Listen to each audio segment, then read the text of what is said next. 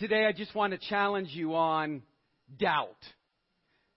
Some people doubted. Some people still doubt.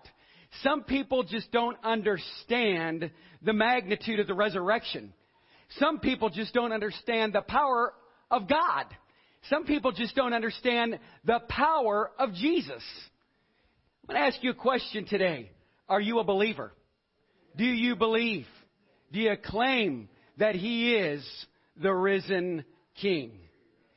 I want you to listen to this song. It's called We Believe. Maybe you've been struggling within your own life and in your own spirit, but I'm here to tell you today that I am a believer in the resurrection. Amen? Listen closely.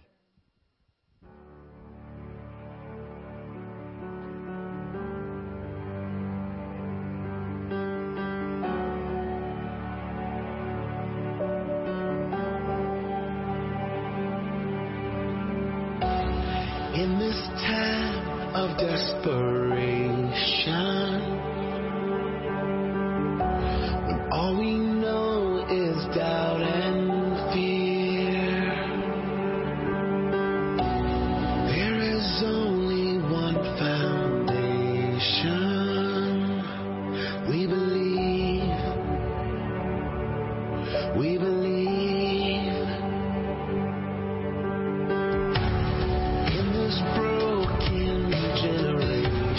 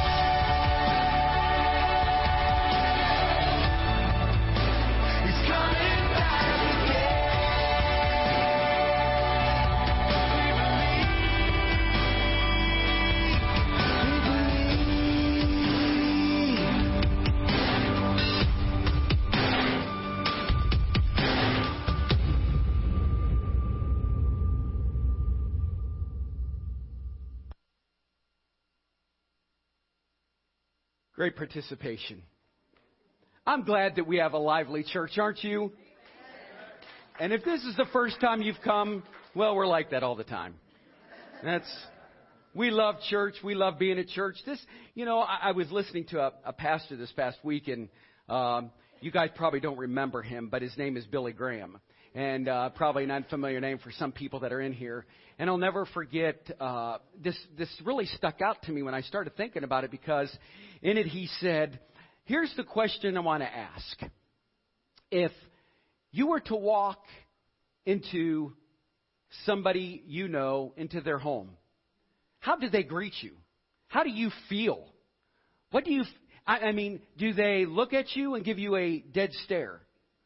Do they open the door for you or look at you and say, shut the door? Or how about this? If we come into the church, do people just stare at you? Do they think you're awkward? Because we already feel awkward, don't we? We already feel uncomfortable. But we should walk into the house of prayer, into the house of praise, into the house of worship, and feel the Spirit of the living God. And when you experience that, we should make this place like our home. I like making my home warm and inviting. I like people to feel like they could stay forever. I may not want you to stay forever, but you might want to stay forever. However, sometimes in this sanctuary, I think we feel like that, don't we? We come to church and we like the Spirit. And it's great.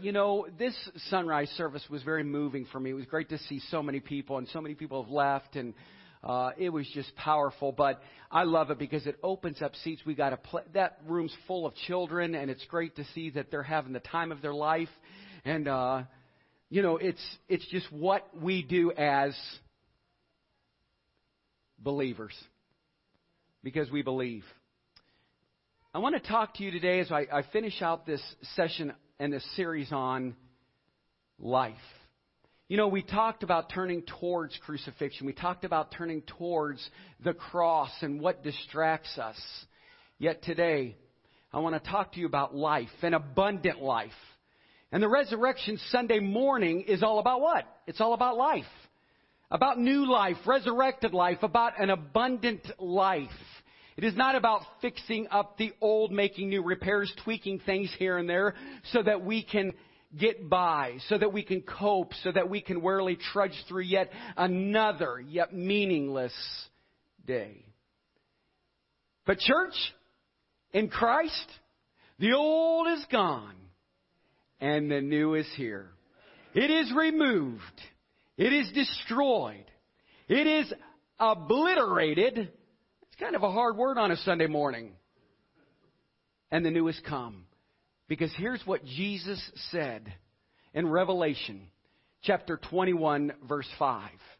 He said this, I am making everything new. Here's what he says. Let me read the whole thing to you. Follow with me. They who sat on the throne said, behold, I make all things new. And he said to me, right, for these words are true and faithful. I want to ask you now. I'm going to ask you several times throughout this morning's message. Are you alive? Are you alive? It is a trade-off. In Jesus, God makes us an offer.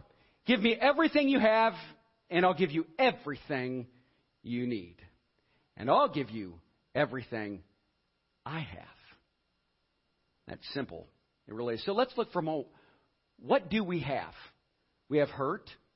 We have sin, weakness and frailty. We have disease, slavery to poor, destructive choices, a limited ability. Think about this. A limited ability to love and be loved.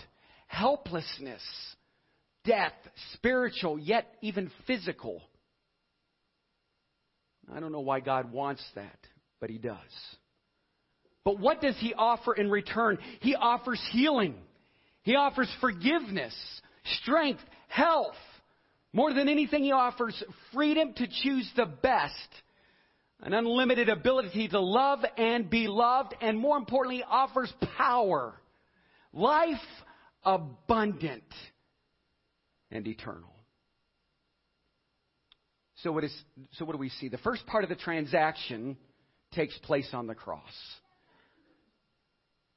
Jesus took our pain and hurt. He took our sin. He took our weakness and frailty. He took our disease. He bore the consequences of all our destructive choices. He became helpless, and He dies for us. He dies for all of humanity, and He dies for the world. But the second part of the transaction takes place where? It takes place at the empty tomb. Jesus conquers the pain, the hurt, and He offers healing. He conquers sin. He offers forgiveness.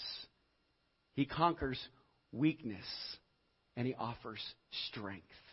He conquers the power of our destructive choices and offers the freedom to do what? To choose the best. He conquers helplessness, yet He offers power. He conquers death, and He offers life. Abundant life and eternal life. I want you to look to the person next to you and say, are you alive? Because I want to say for some of you, you don't look it this morning. I just thought I'd throw that out there. For some of you, you've lived here all week. So it's okay to feel and to look the way you do. But for some of you, you look really alive. You look the best I've seen you all day. Do you love Easter? We get the great clothes out. We get the great look on. We slick down the hair. We do all the things that are important because we like and love the newness of Christ. Have you ever noticed this time of the year when streams and lakes start to unthaw? Now I want you to think about this. I once noticed a stream on one side of a bridge covered with ice, blocked, stuck, not flowing freely. I've also looked down to the river on the east, and I saw clear, unstuck, freely flowing water. I was surprised. It's just a few hours earlier I had seen this river that was stuck. So on one side of the bridge, it was stuck. The ice was blocked, imprisoned. On the other side of the bridge, I noticed that it was clear. It was flowing. And it was free. You see, in the middle was the bridge. The cross and the empty tomb. It's exactly the same thing. On the one side are people who are stuck. They're blocked, covered with ice. And on the other, people who are free. They're alive. And the bridge represents the transaction point. I'm going to ask you this morning, which side are you on? Which side are you on? Now, for some, I expect that there's some here, and I understand that there is skepticism. But this story, we're not so familiar to us that Jesus died on the cross, was dead and buried, and then on the third day, what? He was resurrected from the dead. We would likely find it somewhat difficult to accept. And that's okay. Because even some of Jesus' earliest followers, even some of His earliest followers, they too were skeptical. Which we're going to look at here in just a minute. They were skeptical because dead people don't come back to life. That is not how things work in this world. Dead is dead, period. We are skeptical because we perhaps haven't seen the drastic change in ourselves or in others. We think we've made the transaction and given up our stuff. But we don't feel like we've received God's part back. We are going to look at just what is life and what is newness. As many of you know, I own a janitorial custodial company. And Ryan and I did this new construction cleanup job last month. And when we walked in, Ryan says, "Where are we?" And I said, "You'll see." I opened up the door and I said, "This is funny. Don't wake anybody up. He goes, "Are you kidding me? Those are dead people." I said, "Yes, they're dead people." Do you know when you see that picture where, they're on the stretch? You guys have seen movies, and they're covered up with a sheet, and right on their toe they have a tag. Yes, that happened. And so as we're walking through there, he goes, "This is really creepy." I said, "Stop taking a picture then." Because dead is dead. They lived a good life. They were wonderful. They were covered up, folks. I mean, I wouldn't disrespect anybody's loved one, but we realized what life is like. And our life is but a vapor. You're here today, and you're gone tomorrow. But I want you to see that some doubted. Some doubted. One of Jesus' 12 disciples is a man named Thomas. He has been labeled by history as the doubter, the skeptic. And here's where it comes out, and let me read it to you in the story of John chapter 20.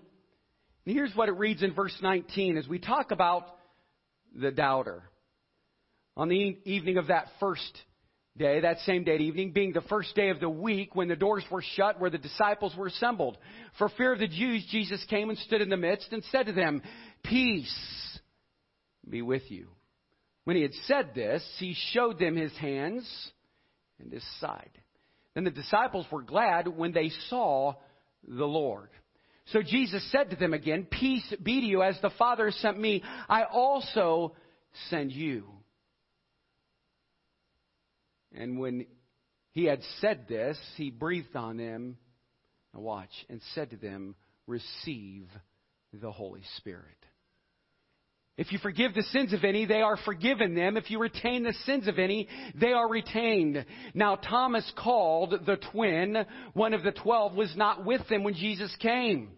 The other disciples therefore said to him, "We have seen the Lord." So he said to them, "Unless I see his hands, the print of the nails, and put my finger into the print of the nails, and put my hand in his side, I will not believe." I will not believe. And then he continues in verse 27. And he said to Thomas, "Reach your finger here and look at my hands. And reach your hand here and put it into my side. Do not be unbelieving, but believing." And Thomas answered and said to him, "My Lord and my God." And Jesus said, "Thomas, because you have seen me, you have believed. Blessed are those who have not seen and yet have believed." We have no idea why Thomas was not present at the first appearance. The Bible doesn't tell us. It just says he wasn't. And since he wasn't, I think Thomas is perfectly justified in not believing the other disciples. This news the disciples bring is not something to believe secondhand, and this is true of each of us also. We each have to meet the resurrected Jesus personally. Thomas's doubt is okay. All he asked for was that same proof. The same experience that the other disciples had, and Jesus treats it as, "Okay, all right, I'll do it." Jesus was not harsh, and he wasn't condemning in his response to Thomas. And when Thomas sees, he believes, and he accepts, and he worships, and owns the faith for himself. Now, in the Scriptures, if you notice, the large L and the large D means it wasn't just in royalty. He was claiming who he was, and he made it personal. It was possessive. And he said, "My Lord and my God." Amazing how it changed immediately. And by the way, Thomas wasn't the only one that doubted. Matthew 28 tells us, "Then the 11 disciples went to Galilee, to the mountain where Jesus had told them to go. When they saw him," it says, "they worshipped him. But some doubted." The plural is some. Not one, not two, but some. Some of you here this morning still doubt. Perhaps it's because you've only heard the reports secondhand. through the testimonies of others, like maybe here at our New Hope for Recovery, you've heard testimonies from Trish.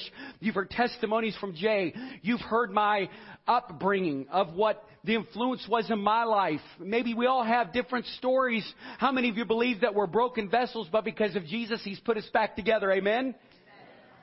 That's who we are. We're just a bunch of people that come together because we want to believe. Our desire is to believe. It's a great start.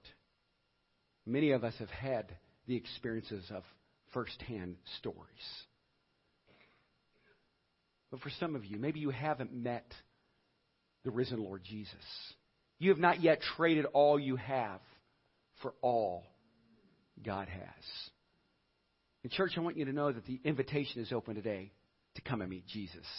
To open your heart, to ask God the same thing that Thomas did, to see for yourself.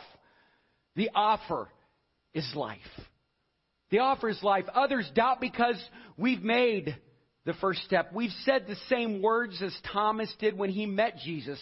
But we're looking at our lives and wondering where the drastic change is, where the freedom is, maybe where the power is, where the forgiveness is.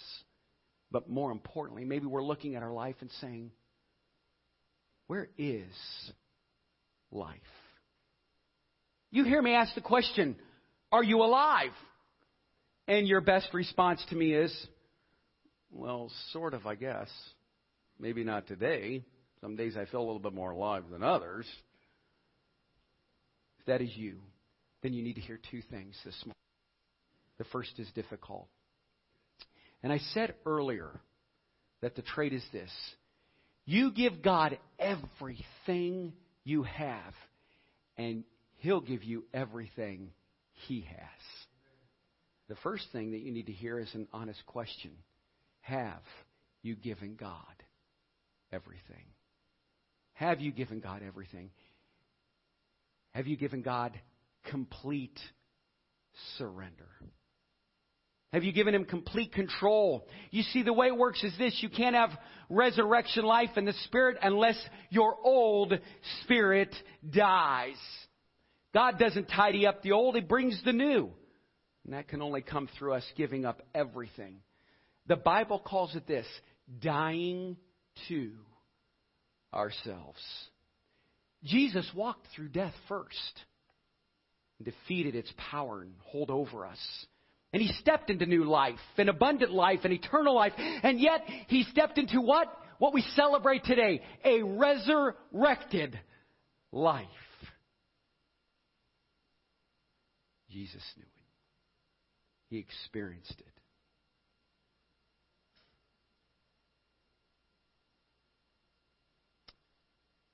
Until we realize that we have to die to ourselves, we can never come alive and walk in the newness of Christ.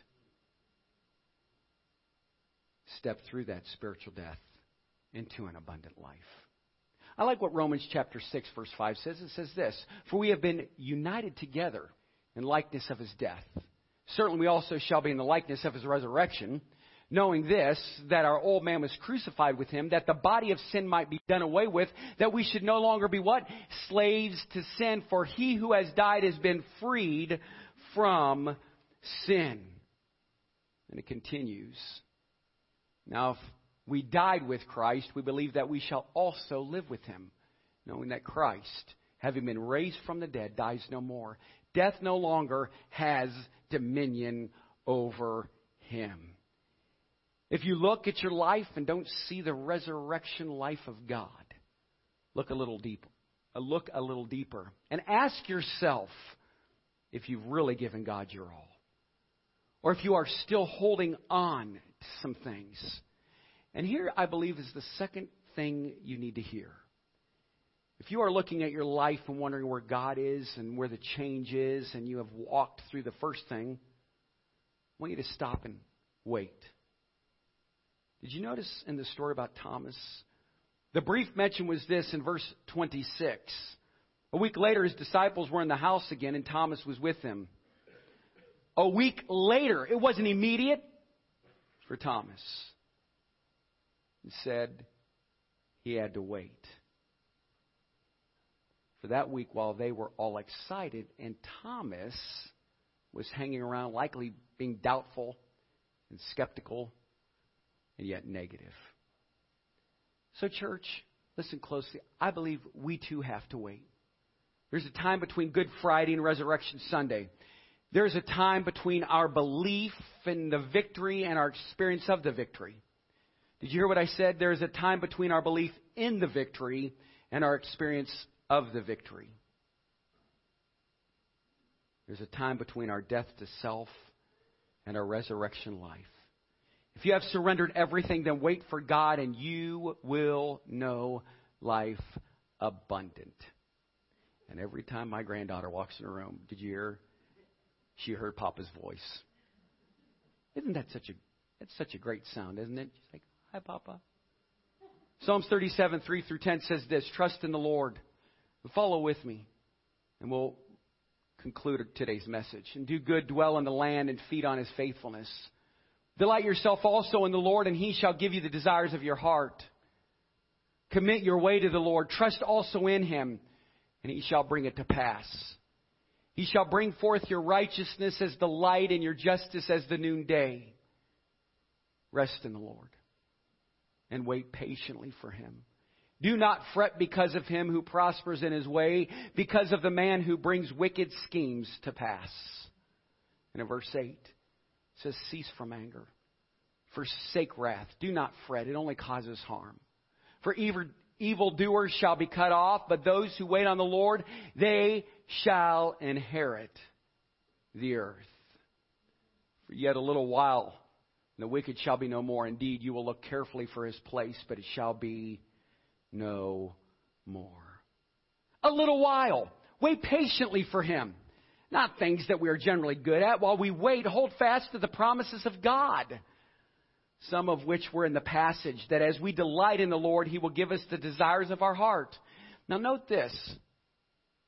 That is because our delight in the Lord transforms our desires into things that God also desires. That we will enjoy safe pastures. That he will make our righteousness shine like the dawn. Even if you're not experiencing them yet, hold fast to those promises. While I wait, stand strong in obedience. Galatians 6:9 says this, encourage us. Let us not become wearing good and doing good, for at the proper time we will reap a harvest if we do not give up. I want you to say this with me. I'm alive. Are you alive? Now I want you to say this. He's alive. Jesus promises that we would have life and have it abundantly. Eternal life is just not for eternity, the hereafter. It begins now in this earthly life. And when we trade everything we have for everything God has, the trade is very real and offered by God. Do you believe? Do you believe? Are you alive? I'm going to ask you a question. Here's an important question. Here at our church, we do a lot in recovery. If you have recovered in your life and you can say, I'm alive, the old is away and the new has come. I want you to stand to your feet. How many of you are in this room that can claim that today? That yes, today I am free and I'm alive. Let's praise the Lord. Hallelujah. Come on. That's great. Amen. You may be seated. Let me say this as I conclude.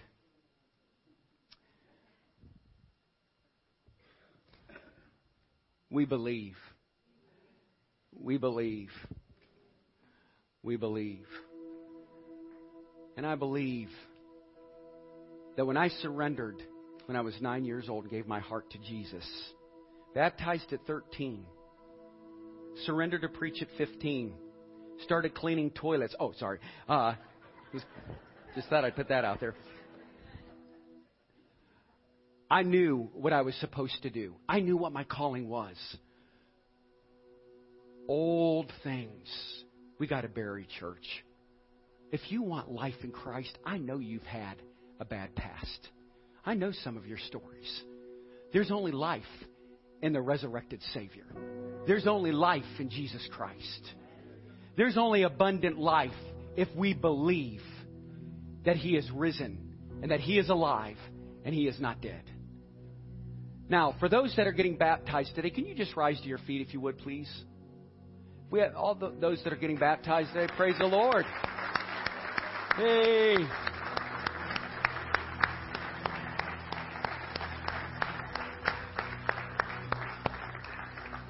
I just want you to know that we're excited for this baptism. We're excited that God is moving you and stirring you. Listen, you know what baptism is? Old things are buried. You're baptized in the likeness of His death, raised in the likeness of His resurrection to walk in the newness of life. That's the new life in Jesus. Isn't that why we come to church? Isn't that why we celebrate? Isn't that why? Because we have a story to tell. You've been healed, brother. You have been healed. You've been freed. I know your testimony. I know your story. Death was knocking on your door. You experienced death. Today, Amy, 4 times. Isn't that amazing? We don't know what people go through. But I want you to know that there is life, an abundant life in Jesus Christ. For those that are getting baptized, you're more than welcome to leave and get ready for baptism. So you are dismissed. I just want to say this. We're going to end our service with baptism today. For many of us, we're encouraged to see what God has been doing and watching them get baptized and experience this in their life. I'm excited for each and every person that has made that statement of faith. We always pray for those people. But I want us to extend our prayer beyond them. Maybe today you could say, you know what, I've not felt much alive. Maybe I've been dealing with some discouragement and I've been just down. And I mean, this is a very, very hard message because I need new life. I need revived. I need Christ. If you don't know Christ, today's your day of salvation. Come to Him. Surrender your will to Him. Surrender your life to Him. Do you know people are watching you everywhere? They may have seen Thomas. Back when I was a young adult, that was one of the verses that I originally memorized because I thought it was so profound that, did you see my hands? Do you see my feet? Do you see my side? Do you understand what I just did? Do you see I just walked through a wall into this upper room? Do you know who I am? I know some might be doubting, but I want you to know that there is a Savior. He says, don't worry about it. Don't be fearful. In John 14, it says, let not your heart be troubled. You believe in God, believe also in me, because in my Father's house are many mansions. And if it were not so, I would have told you. And I go and prepare a place for you. And if I go and prepare a place for you, I will come again and receive you unto myself, that where I am, there you will be also. See, Thomas asked Him. He was a little bit doubtful. And he said in verse 5 here, Lord, we do not know where you are going. And how can we know the way? And he said this, because I'm not dead. I'm alive. Because I'm the way, the truth, and the life. And no one can go into the Father except through me. Isn't that awesome? Let's just praise the Lord.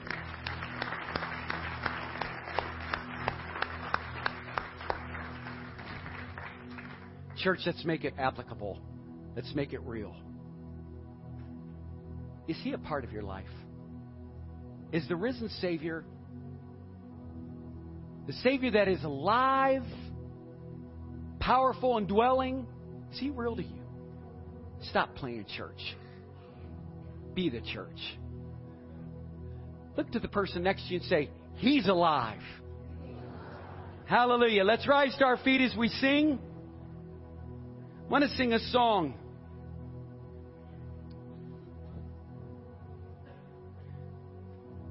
It says, when I survey the wondrous cross. As we sing this song, for many of you, I want you to just surrender your life. To give your life to Him. Then we're going to have baptismal service. It'll take a few minutes. Then we'll all go our separate ways and we'll all be challenged in our own struggles.